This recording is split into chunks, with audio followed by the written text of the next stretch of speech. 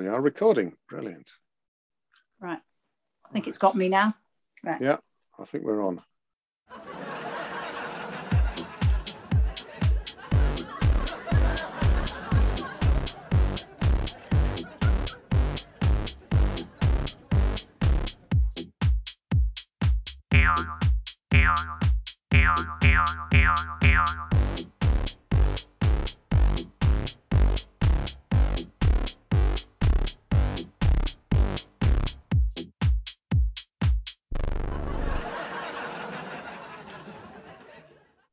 Hello and welcome to episode 18 of It's Lit But Is It Funny, the podcast where we spray the hair of literature with a silly string of comedy. My name is Jonathan Pinnock and I'm the author of the mathematical mystery series of comic thrillers published by Farrago Books.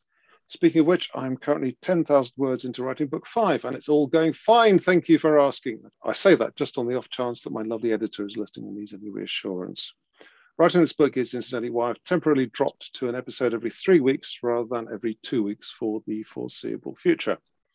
My guest today is Jane Lovering, author of, if I've counted right, 16 novels and 3 further novellas for Chocolate and more recently Boldwood Books, and also a couple for the very excellent Farrago Books. She was the winner of Romantic Comedy Novel of the Year in 2012 and also Overall Romantic Novel of the Year in the same year.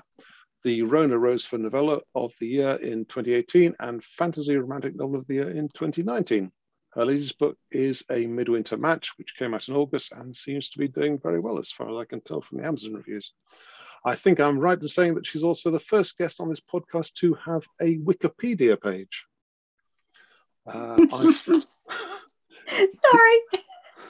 I was going to point out it's actually slightly out of date, but I've no idea where it came from. I've no idea who did it, or I'd go round to them and have words because they made me 10 years older than I really am on that page. Right. I first made Jane's acquaintance back in 2011 when her very funny book Starstruck about romantic shenanigans at a science fiction convention was published round about the same time as my first novel, Mrs. Darcy vs. the Aliens.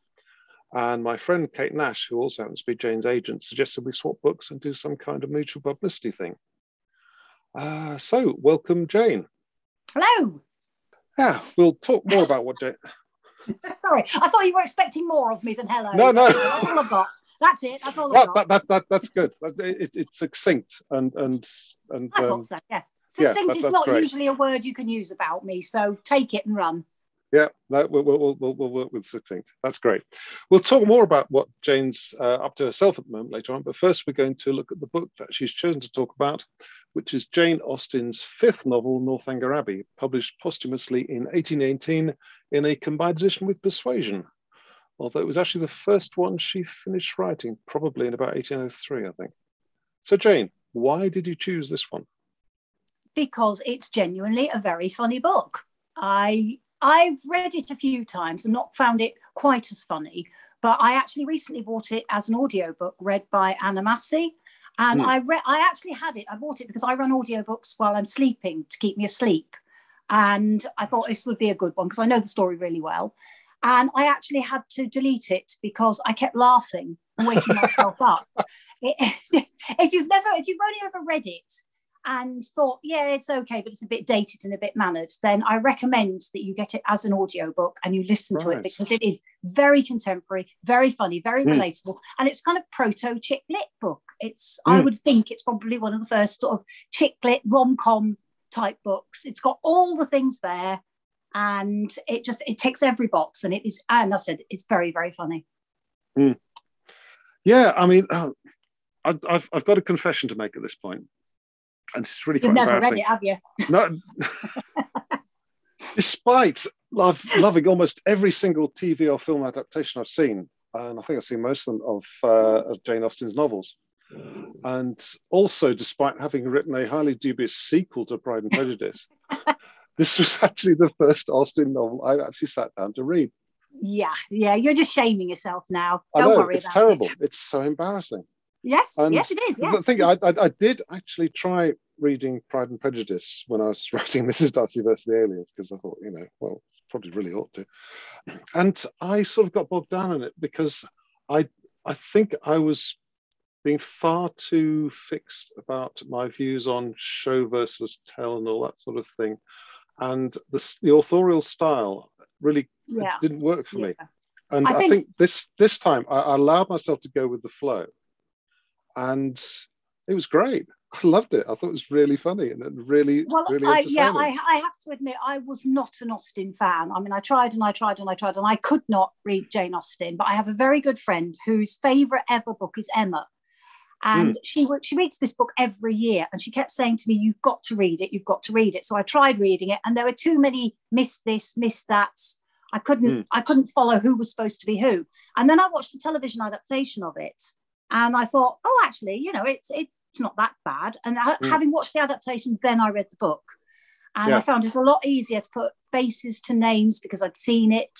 And then I just read all of Jane Austen's stuff. And then I lit on Northanger Abbey. And ever since then, I've just been a devotee of Northanger Abbey. And it's a little known book. People just tend to overlook it a little bit, I think. But they haven't done so many adaptations of it, have they? Because, I mean, Emma turns up all the time.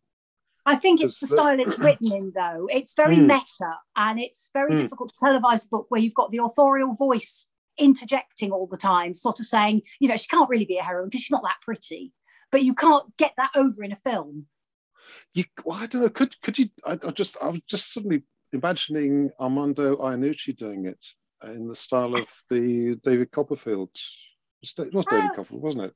I don't know. I know Armando Iannucci, and he's very, very funny. But I don't know. He did that great version of the adventure of David Copperfield, and I just wonder if that would. I think that sort of style would work for this. It would work if you did it in almost a Muppet style. Where you've got. I'm not suggesting they do the Muppets Northanger Abbey, though. Actually, I think that would work very well because it's all about this over-built-up Gothic atmosphere, which is punctured on such a regular basis. But I actually think the Muppets do Northanger Abbey would work fantastically well, and I think that's a great idea. And I'm glad you had it. You should pitch that. Yeah, I should. Yes. Well, I'm going to blame you for it, obviously, because I'm not attaching my name to that. So what do you think makes the book funny? What's the humour derived from? I think there's so many things. There's the authorial voice that comes in now and again, and sort of, especially at the beginning and the end. At the beginning, where the author is saying, this girl's just ordinary. She's a tomboy. She's not beautiful. She's not clever. She doesn't have any strange pursuits or anything like that. So nothing about her singles her out as a heroine. And you immediately feel a great deal of sympathy for the main character, because you think, well, no, I'm not a heroine either. I'm not beautiful. I'm not rich. I have no particular accomplishments. So, this makes me a heroine. And right at the end, where she acknowledges that she's jemmied in a terrible MacGuffin of an ending, and sort of says, well, this person that kind of wraps the whole story up really neatly for us, he actually did feature earlier because it was his laundry list that Catherine found in the trunk. So he was kind of mentioned. So that's how I get round it. Yeah, I read that and thought, oh, come on. yeah. But the way the author acknowledges but she gets away with it. And says, I know this is a MacGuffin. I know that this character should have been elsewhere in the book and wasn't. So I kind of just slung it in. I've broken all the rules, but, go with it. Yeah. And I love that. I think that's what makes it funny. It's actually quite, it's very postmodern, isn't it? It is. Yes, it is. It's very meta. Yeah. And also the whole way that the atmosphere of the Abbey is built up, and the way that Catherine thinks about the atmosphere of the Abbey, and Henry tells her that that she's going to go to this room and it's going to be all quiet and haunted and all this, and she goes to the room and there's this chest, and it's all sinister and big, and she has to really struggle to lift up the lid, and it's empty. She builds up this whole huge story about this chest, and when she mentions it to Eleanor just says, oh, yeah, we didn't know what to do with it, so we stuck it in that room. I thought people could keep hats in it. And it's just this wonderful puncturing of the whole building up of the Gothic atmosphere. And I think that all just works so well because it's continually done throughout the book. Yeah. And that really does make it funny for me. Yeah. And there's some lovely observations as well, isn't it? And can I just read a bit here? She's talking about, quite early on in the book, where she's walking out with Isabella, probably. Isabella, Isabella's in everything. Yes, Isabella and Isabella's brother John. John, or is it? James is Catherine's brother. James, Catherine's brother. Yeah. John is Isabella's brother, the creep. That's right. Yeah. So James and Isabella led the way, and so well satisfied was the latter with her lot, so contentedly was she endeavouring to ensure a pleasant walk to him who brought the double recommendation of being her brother's friend and her friend's brother. So pure and uncoquettish were her feelings, that though they overtook and passed the two offending men in Milsom Street, these are two guys who were sort of catcalling them earlier. Yes, yeah. When they passed the two offending young men in Milsom Street, she was so far from seeking to attract their notice that she looked back at them only 3 times. That's yes. So yeah, there's some wonderful beautifully bits. put. Wonderful. I mean, I must admit, Isabella does give rise to an awful lot of that. That prefigures what Isabella gets up to later on. Yes, Isabella is very, very, it's very modern in the way that you can imagine Isabella. She's kind of the awful best friend that everybody has at some stage, who's like, look, but don't look. There's 2 men looking at us, and but don't look at them. Oh, they're going. Let's follow them. And that's kind of Isabella in a nutshell. She's just a real flirt, and probably what my mother would have called a flippity gibbet. A flippity gibbet. Yeah, that's a good phrase. That's a good one. Yes, and I would call a hussy. Yeah. Yes, a lot of the humour does come from Isabella, and the sheer way that Isabella's shows up how naive Catherine is. Because Catherine is very naive. This is what makes it chick litty, is that Catherine starts the book very naive. And gradually throughout the book, she's shown the error of her naivety through Isabella and also through the things that she believes about the general. And when she's actually caught by Henry coming out of the general's, well, she actually believes that the general may have killed his wife. And she sneaks into the sealed rooms, and she's caught by Henry coming out. And she has to confess to what she's believed about the general. And at that point, she just thinks, how stupid am I? Fabricating this whole mystery life for these people who are basically just ordinary people. And that's really quite nicely done. Yeah. I just realised that I've done my usual thing of diving into the general discussion about the book without actually asking you to just summarise the plot of it, which we probably ought to for any readers who, like me, have not read it before. Who sneakily not read the book. Yeah.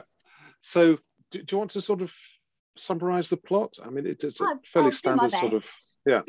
Yes, it's a very boy meets girl, big misunderstanding type plot. A young lady called Catherine Morland, who is staying with some friends of the family in Bath, meets a young man called Henry Tilney and his sister Eleanor, and becomes friendly with Eleanor.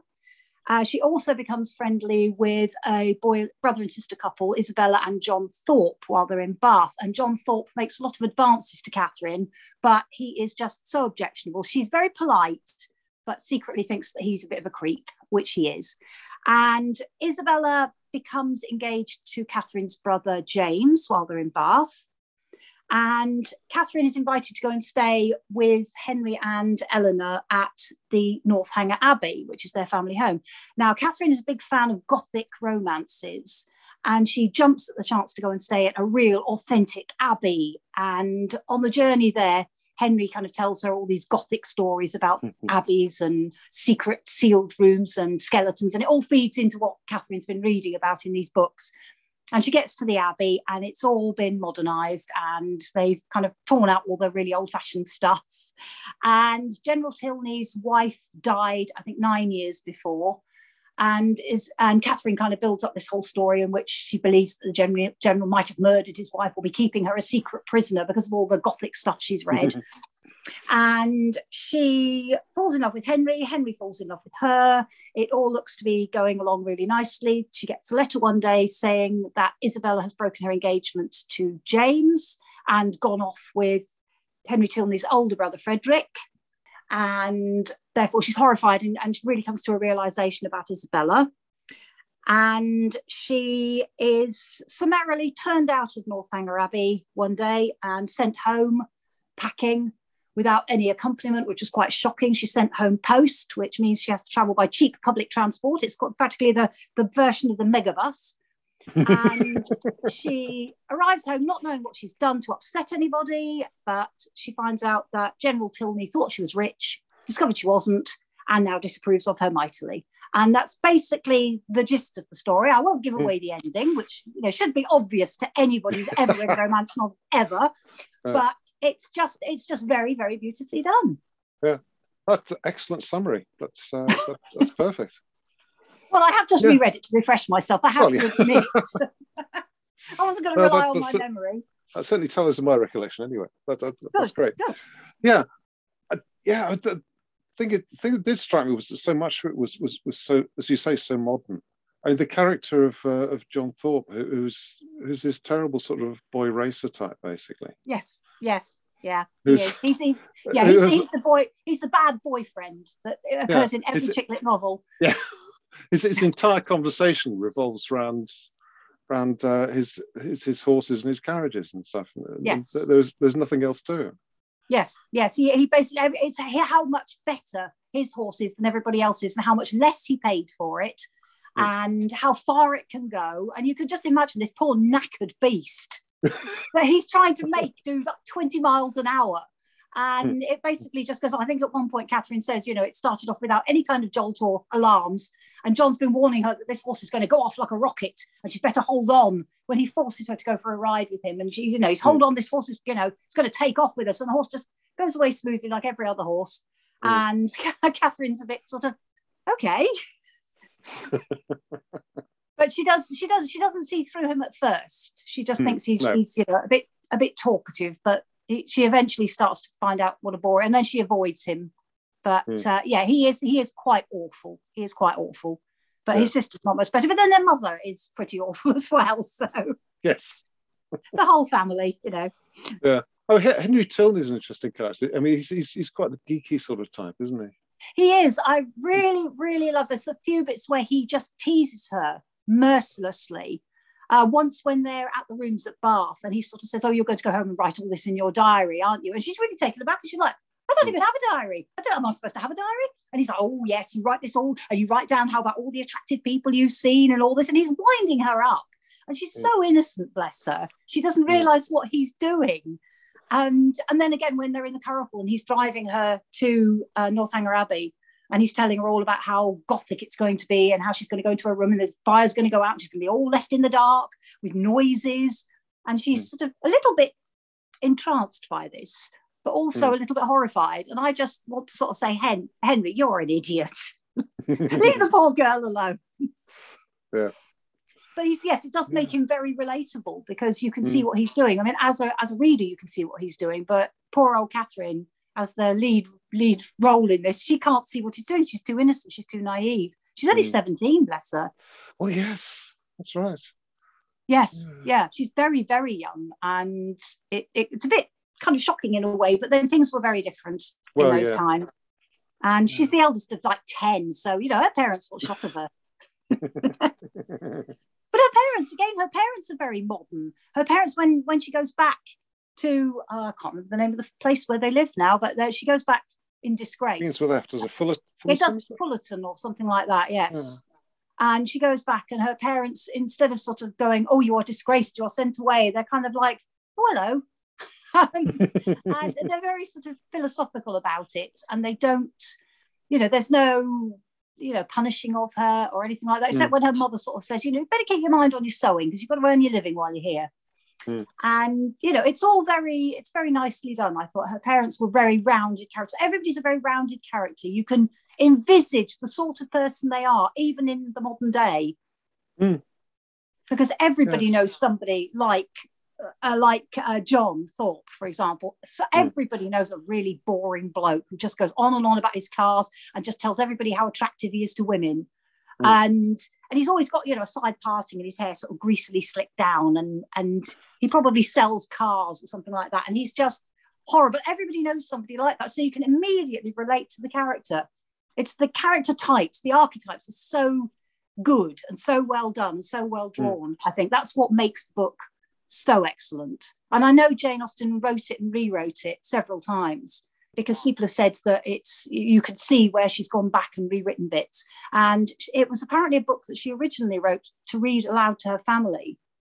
And she put in people that were like people that they will have known, which I think is so wonderful. You can just imagine right. her. Yes. You can imagine them all sitting around going, oh yeah, we know who that's meant to be, don't we? We're all accused, all the writers are accused of writing people they know. I mean, I don't, because I've got a head full of imaginary people, but people who know you and you know kind of go, oh, I know who that's based on, I know who that's based on. And you think, no, it really isn't. But people read themselves into books. And it's quite easy to read into Northanger Abbey characters that you already know. So which Jane Austen novel should I read next then? I'd read Emma, actually. There's a lot of similarity. I mean, Emma, I would suggest that the greatest screen adaptation of a Jane Austen novel is Clueless. I've never seen Clueless. I know my children are horrified at me as well. I'm really, really bad at pop culture.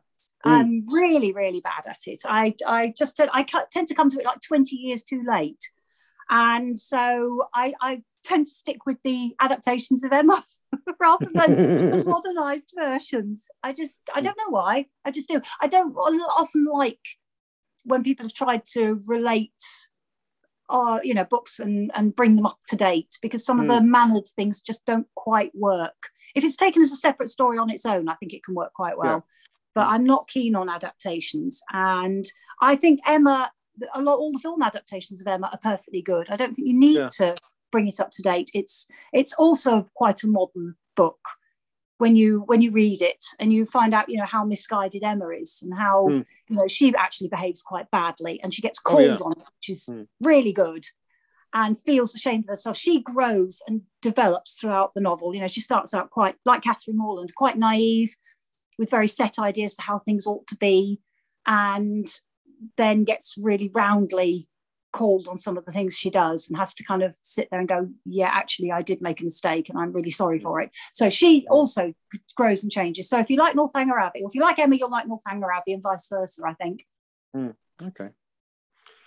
Right, that sounds like a plan then. I don't want to force you to it. I mean, no, the thing is that as I say, I did enjoy reading Northanger Abbey, and I'm glad I finally read a Jane Austen novel now. Yes. You don't have to read your way through her entire oeuvre. I'm not that keen on Sense and Sensibility, so you don't have to like all of them. I quite like Pride and Prejudice, but it's not my favourite. But Emma, I do like Emma, and that would come a close second to Northanger Abbey. If I was forced to pick, my favourite Jane Austen books in order or die, I'd do it that way. I think it's probably a very unlikely occurrence, but if I had to, then it would be a very specialist torture device. Yeah. Well, actually, there's one other weird thing I want to ask you about. There's a bizarre rant at the beginning, quite early on, about novel reading. Oh yes, that she launches into. Yes. Well, I think it's the fact that Henry reads novels. Yeah. And John and all the Thorpes are very, very down on novels. But I think it's because novels then were not like novels now. Yeah.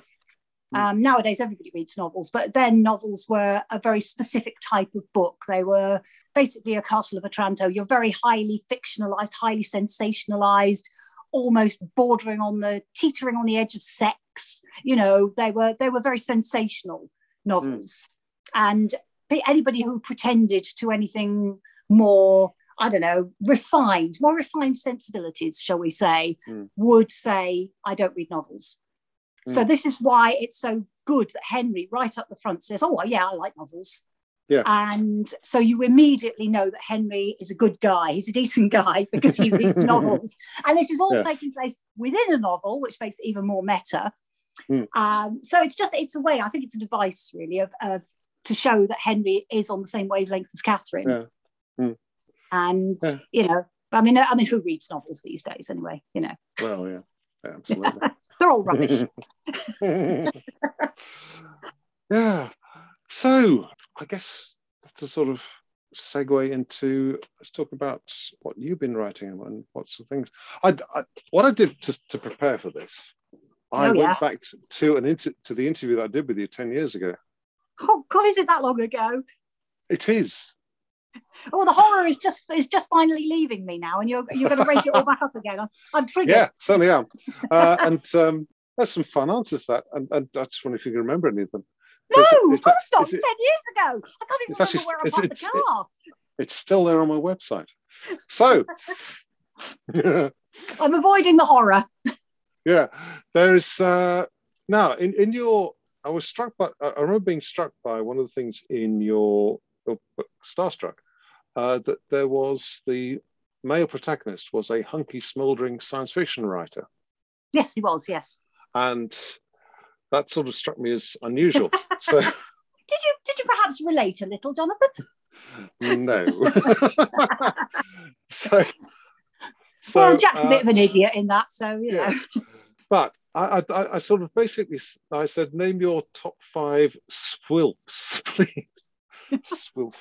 That's the abbreviation that will never be used again. But anyway, no, let's devoutly hope not. So, what do you think your answer was? Your top 5? Oh, good grief! Probably J. Michael Straczynski, because I was still coming off a great Babylon 5 high then, wasn't I? No. Good Lord. I don't even know if I know any. Oh, Russell T Davies. Was he not? Did he not even make the list? Oh, how are the mighty fallen? Yeah, right. Go on. Toby Whithouse. Oh, Toby yes, Whithouse. Toby, yes, Joss Whedon. I think you picked a wrong one there, though. Yeah, well, this was we didn't know then. No. Anyway, I was basing it on their writing, not on their personality. Yes, that's fair enough. That's fair enough. You know. Fair enough. Hal Duncan? Who's Hal Duncan? I don't know. Again, 10 years ago, Jonathan. 10 years ago. Neil Gaiman, he's still cool. Yes, oh yes, yeah. And Alan Garner, if I'd got to him 30 years ago. Yeah. He's about 90 now, so you know, even 10 years ago, he was not wearing too well. He's still writing. He's just yes, he is. Yes, book, yes, he's still writing. Yes, yeah. Right. Well, okay. Some of my answers might change a bit. Quick question 2. If you were given an unlimited budget to purchase anything from Forbidden Planet online catalogue, what would you go for? Do you know, I haven't set foot in a Forbidden Planet for years. Probably the entire collection of Sandman graphic novels. Pretty close, actually. What would I buy? Probably the limited edition hardcover version of Neverwhere. Yeah. So same author. Yeah. That's okay. Neverwhere's still bad. very. Yeah. I'll give myself points for that. Okay, give you points for that. Question 3: Star Trek or Star Wars? Star Trek. Yeah. Every time. Yeah. That's not even a question. That's not even a question. I'm sorry. There's far too much hair in Star Wars. Was your comment? Oh, Star Wars is just no. All of Star Trek. I think it's strange that there is actually there's far more of Star Trek, but there seems more of Star Wars because it's just gone on. Well, they drag it out, you know. All the side characters are getting their own stories now, and it never did make an impression on me, but Star Trek did. So I've been quite enjoying The Mandalorian though. That's quite fun, but anyway. Again, pop culture, you're saying words. Oh, sorry. I do know of it. You'll get round to that in about 20 years' time. Then. When everybody's dead. I'll Question 4. Was I thinking 33 and a third, 45 or 78? 33 and a third. Yeah. Do you know why? Yeah. Oh, I don't know. I probably had some really good excuse then, but because I prefer singles, I think, you know. Because it's more numbers. Yeah, that's true. Yeah. Okay. I've gone off numbers, I have to admit, in the interim, but you know, it takes longer to say. So anything that takes somebody else longer to say gives me less chance to get a word in edgeways and really disgrace myself. So that's probably why. Okay, yeah, I can go with that. Yeah. John Paul, George, or Ringo? George. You gave a really weird answer to that one. Those are all popes, aren't they? Can I vote for Heracles of Alexandria? That's a very erudite response. I like that. Yeah. I have a point there. Yes. Yes, I Yeah. think one of them was yeah. I'll probably stick with that one actually. Yeah. Okay. Right. Next question: Branston or Marmite?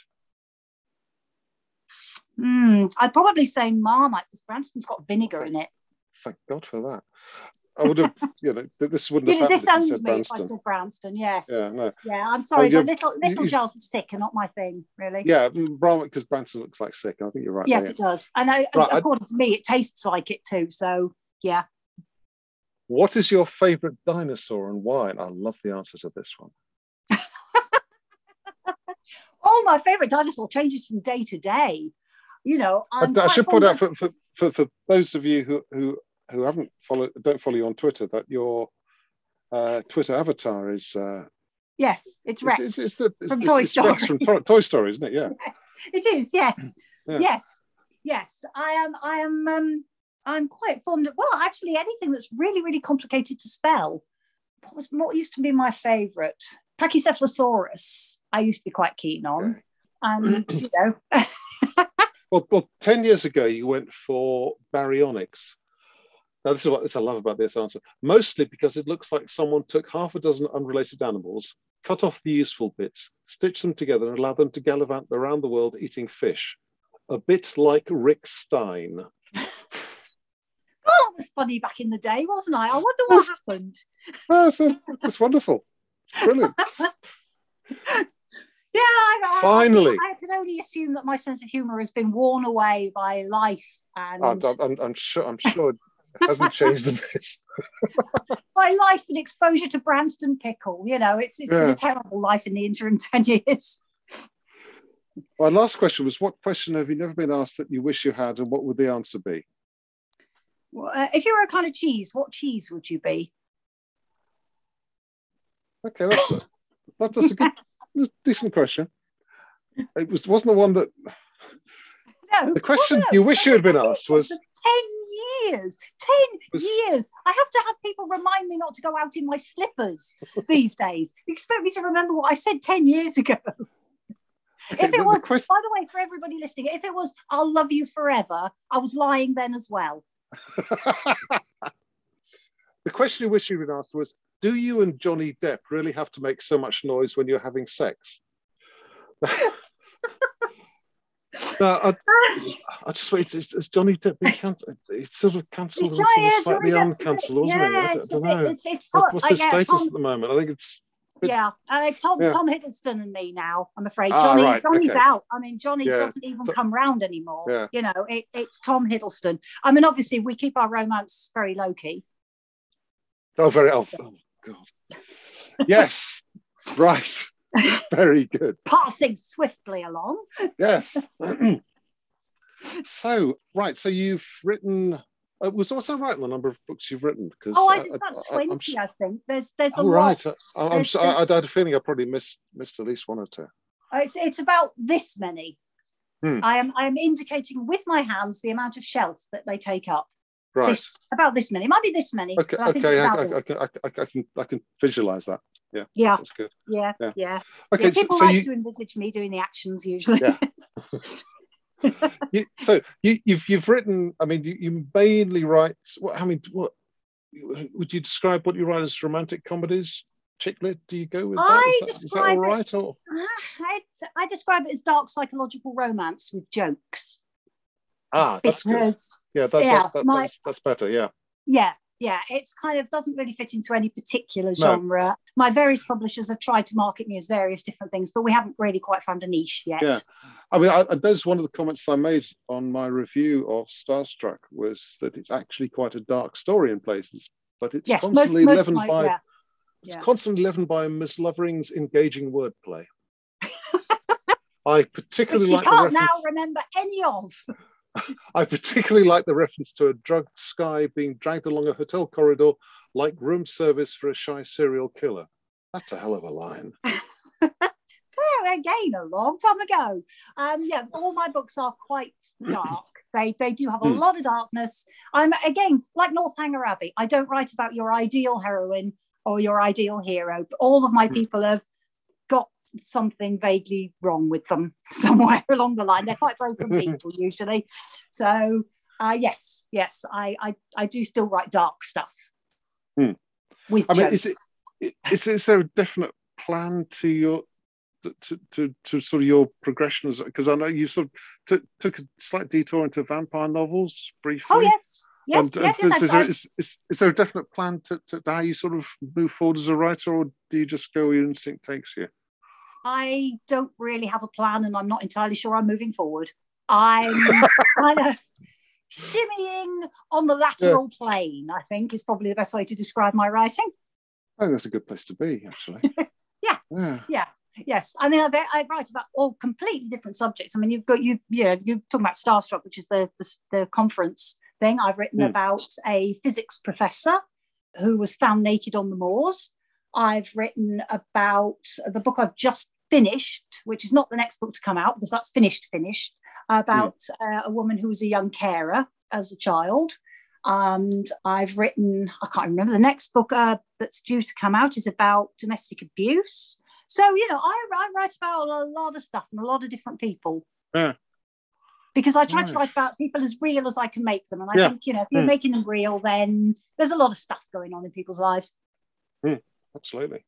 I mean, sorry, I'm just... Don't worry, I do that to people all the time. They sit and stare at me blankly. It's an occupational hazard these days. I'm just quite used to it. I've taken up knitting in the silences, Yeah. That seems a good... Seems a fair solution. Don't worry, I'm getting on with my blanket here. You carry on. No, what I was going to say was, so you are largely marketed as well. You won prizes for romantic novels. Yes. Now the novels that you've described sound like they would appeal to both men and women, but I would imagine that given the way you are marketed, your readership would your gender split would be mainly towards women. It's largely marketed. It's largely marketed towards women. I think I'm being marketed as women's fiction at the moment. There really shouldn't be such a gender split. I mean, I read man's fiction, so I think it's because my books tend to deal more on character than story. So there's not a whirlwind of action and events. There's a lot of people sitting down and thinking about where they went wrong. So I think the introspection level probably leads it, because the people doing the introspection, I write in first person and it's all in the heroine's head. So because the introspection tends to be very female based and female orientated, I think men sometimes find it a little bit harder to relate to. So, but men do read it. I have several men. I do. They're still in the basement and they read these books and they read them thoroughly. So, I do know that men do read them, but it's marketed more and angled towards the romance reading fraternity because they all have a happy ending. And that's what you need for romance. You've got to have, it doesn't have to be all about the couple on the page, but you do have to have a couple who form a loose attachment and maybe are happy for now and we're ending on an upbeat ending. So I do tend to follow the romance sort of, that format a little bit, but it's I write about people doing people things. But I mean, it struck me that the weird thing is that, the likes of, say, Sally Rooney, she's very much marketed to the general public as a whole. Yes. Whereas she's writing about the same sort of things, really. Well, yes. If anybody televised me, I could be watched by anybody. It's just that, there's a lot of books out there and you have to kind of angle your marketing in one direction or another. And that just is the angle that my publishers have taken with me, which is, fair enough. Yeah, I'm not quite sure what point I'm trying to make there, actually. But I think you're trying to say that, is there a gender divide in reading public, and should there be? No, there really shouldn't be, but yes, there is. That's the simple answer to that one. I think if I look at my sort of Goodreads reviews, which I know you should never look at your Goodreads reviews, but there's I think it's about a 50-50 split.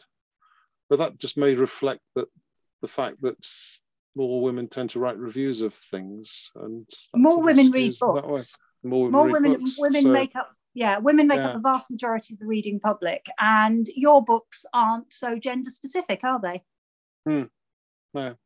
So you can be male or female. I mean, if you write sort of books with a strong adventure thread and a detective thread Yeah, I guess so. through them, then you will pick up readers, because people who read detective novels tend to fall on both sides of the gender divide, I think. Well, yeah. So you've done it right. I've got it completely wrong. No, I don't. I'm not doing anything right. Come on. Oh, God, you're making my list of top swilfs. So So your latest book is a Midwinter Match. Midwinter Match, yes. So can you tell me a bit about that one? Yes, it's about two people whose companies are merged, and they both do essentially the same job for their two separate companies, and they are told that there is only one position available, so only one of them is going to be able to keep the job, and they both have very, very good reasons for wanting to have that position in the company. And my heroine suffers from generalized anxiety disorder and panic attacks, and she's pecuniarily challenged, shall we say. She's quite hard up because she's made some bad choices in her past. And so you know why she needs to keep the job, but you don't find out why Zach needs the job until later on in the book. So basically, it's about two people competing for one job. It's not an enemies to lovers book, because they basically like each other right from the start. But there's a whole ethical dilemma going on about the way the company goes about it, and it's based in York in the snow at Christmas time. So it's a peculiar book to release in August, I know, but that's just the way the timings fell. So it's a Christmassy sort of book, and yes, it's about a competition for a job, but it's about a lot more than that. And yes, yeah. Anxiety disorders and panic attacks and things do feature quite heavily in it. So if that's anybody's trigger, then don't read it. Okay. Right. Go. Sorry? Sorry, I'm talking to the dog. Oh, right. That's a relief. She's just, staring at me. But, it's nice to have anyone staring at me when you get to my age. So, well, yeah. Don't knock it. Yeah. So what have you got? You sort of suggest you've got another book ready to go out, is it? Or is that... I've got a book that is with my editor. We've edited it. I think it comes out on the 15th of February. And it is going to be called A Cottage Full of Secrets. And it's about a woman who's escaping, or has escaped, a coercive relationship, and who buys a little cottage in Yorkshire. And her next door neighbour is an artist. And it's about people learning to live with people, and about the things that she finds in this cottage that lead her to believe that somebody who lived there before had a very similar relationship to hers. So that's coming out in February. And then I've just finished another book about a woman who is woken up at 4 a.m. by the police to be told that her ex-husband has blown himself up. So there's that. Oh. Wow. Yes. And I've started to look after that, which is about a reality TV show based on a group of people hunting anomalous black cats in the countryside. So can I just ask, how many of you are there? I don't have any hobbies. I am a very sad person who goes to work, comes home and writes books. And that is my entire life. So, and obviously this is why I'm not up with pop culture, because I'm busy making my own. Yeah. Yes. So I just basically do nothing except work and write and eat, clearly. So yeah. So was that always your ambition? Oh yes. To do that, yeah. Yes. All I ever wanted to do is write books. That was all I wanted to do. Of course, my careers advisor at school was completely lost, and it was a bit like, why don't you go be an air hostess? And I would never have been any good at that. So I went and worked on a farm for a while, and then I went to secretarial college simply to learn to touch type.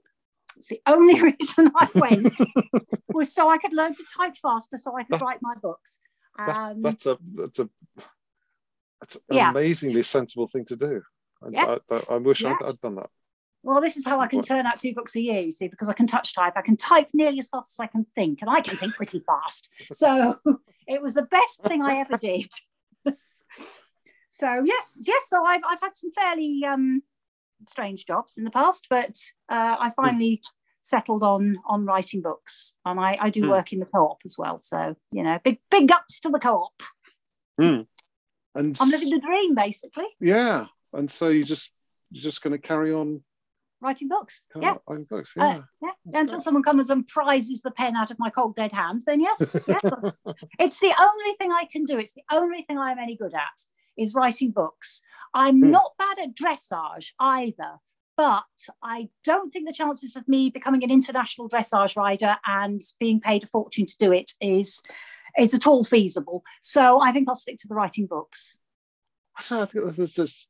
I think with dressage you can carry on for a long time with it, because there was a Japanese guy at the 2012 Olympics, wasn't there? And he was well into his 70s or 80s doing it, wasn't he? Yeah, but I ride small scruffy ponies, and it's not particularly elegant to look at. And international, I basically poddle around in a field.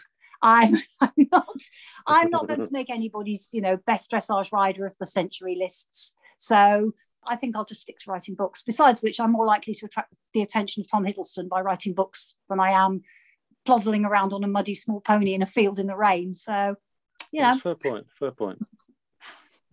Yeah. So when I say that's the only things I'm any good at. I can really only write books. I'm not much good at dressage either. I'm not much good at anything else, so I'll stick to writing the books, because I am critically well acclaimed. I don't make any money at it, but I'm critically well acclaimed. I mean, you've won loads of prizes, so that obviously means something. Exactly. I mean, critics love me. It's the same. I'm one of these small indie films that just potters along, and a few people have heard of it, and it wins all the awards at all the film shows, but nobody's ever heard of it, nobody's ever seen it. That's me. Yeah, but then you become a cult figure, and well, that's what I'm hoping. I'm hoping to become a cult figure before I die, but any day now would be good. Because eventually all the good cult figures they suddenly spring to mainstream, and everyone who's following them as a cult, sort of says, well, and gets very they start saying things like, "Where are you?" Ownership issues, and they'll all go off me once I become a megastar, because I'll have sold out. Oh boy, will I sell out! You will never have seen anyone selling out so fast.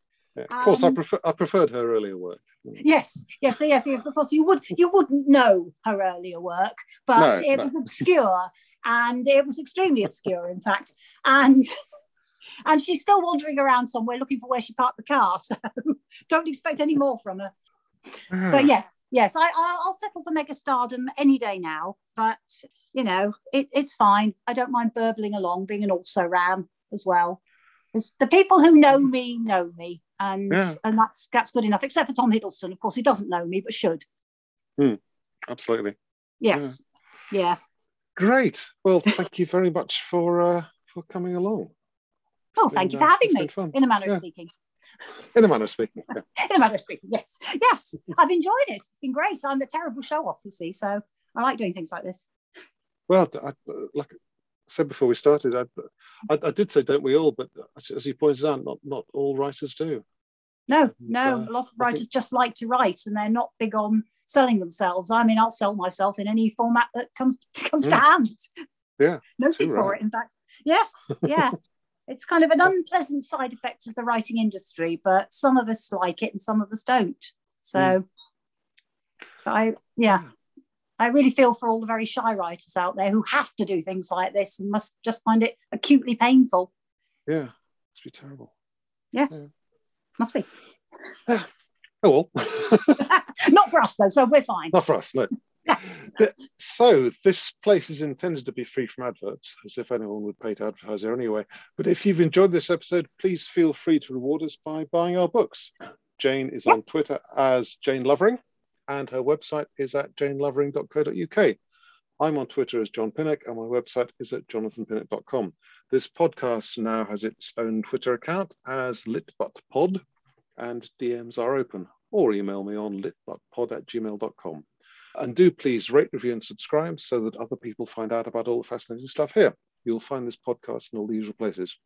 Next time, I'll be talking to the brilliant flash fiction writer Karen Jones about Christopher Brookmyre's One Fine Day in the Middle of the Night. See you then.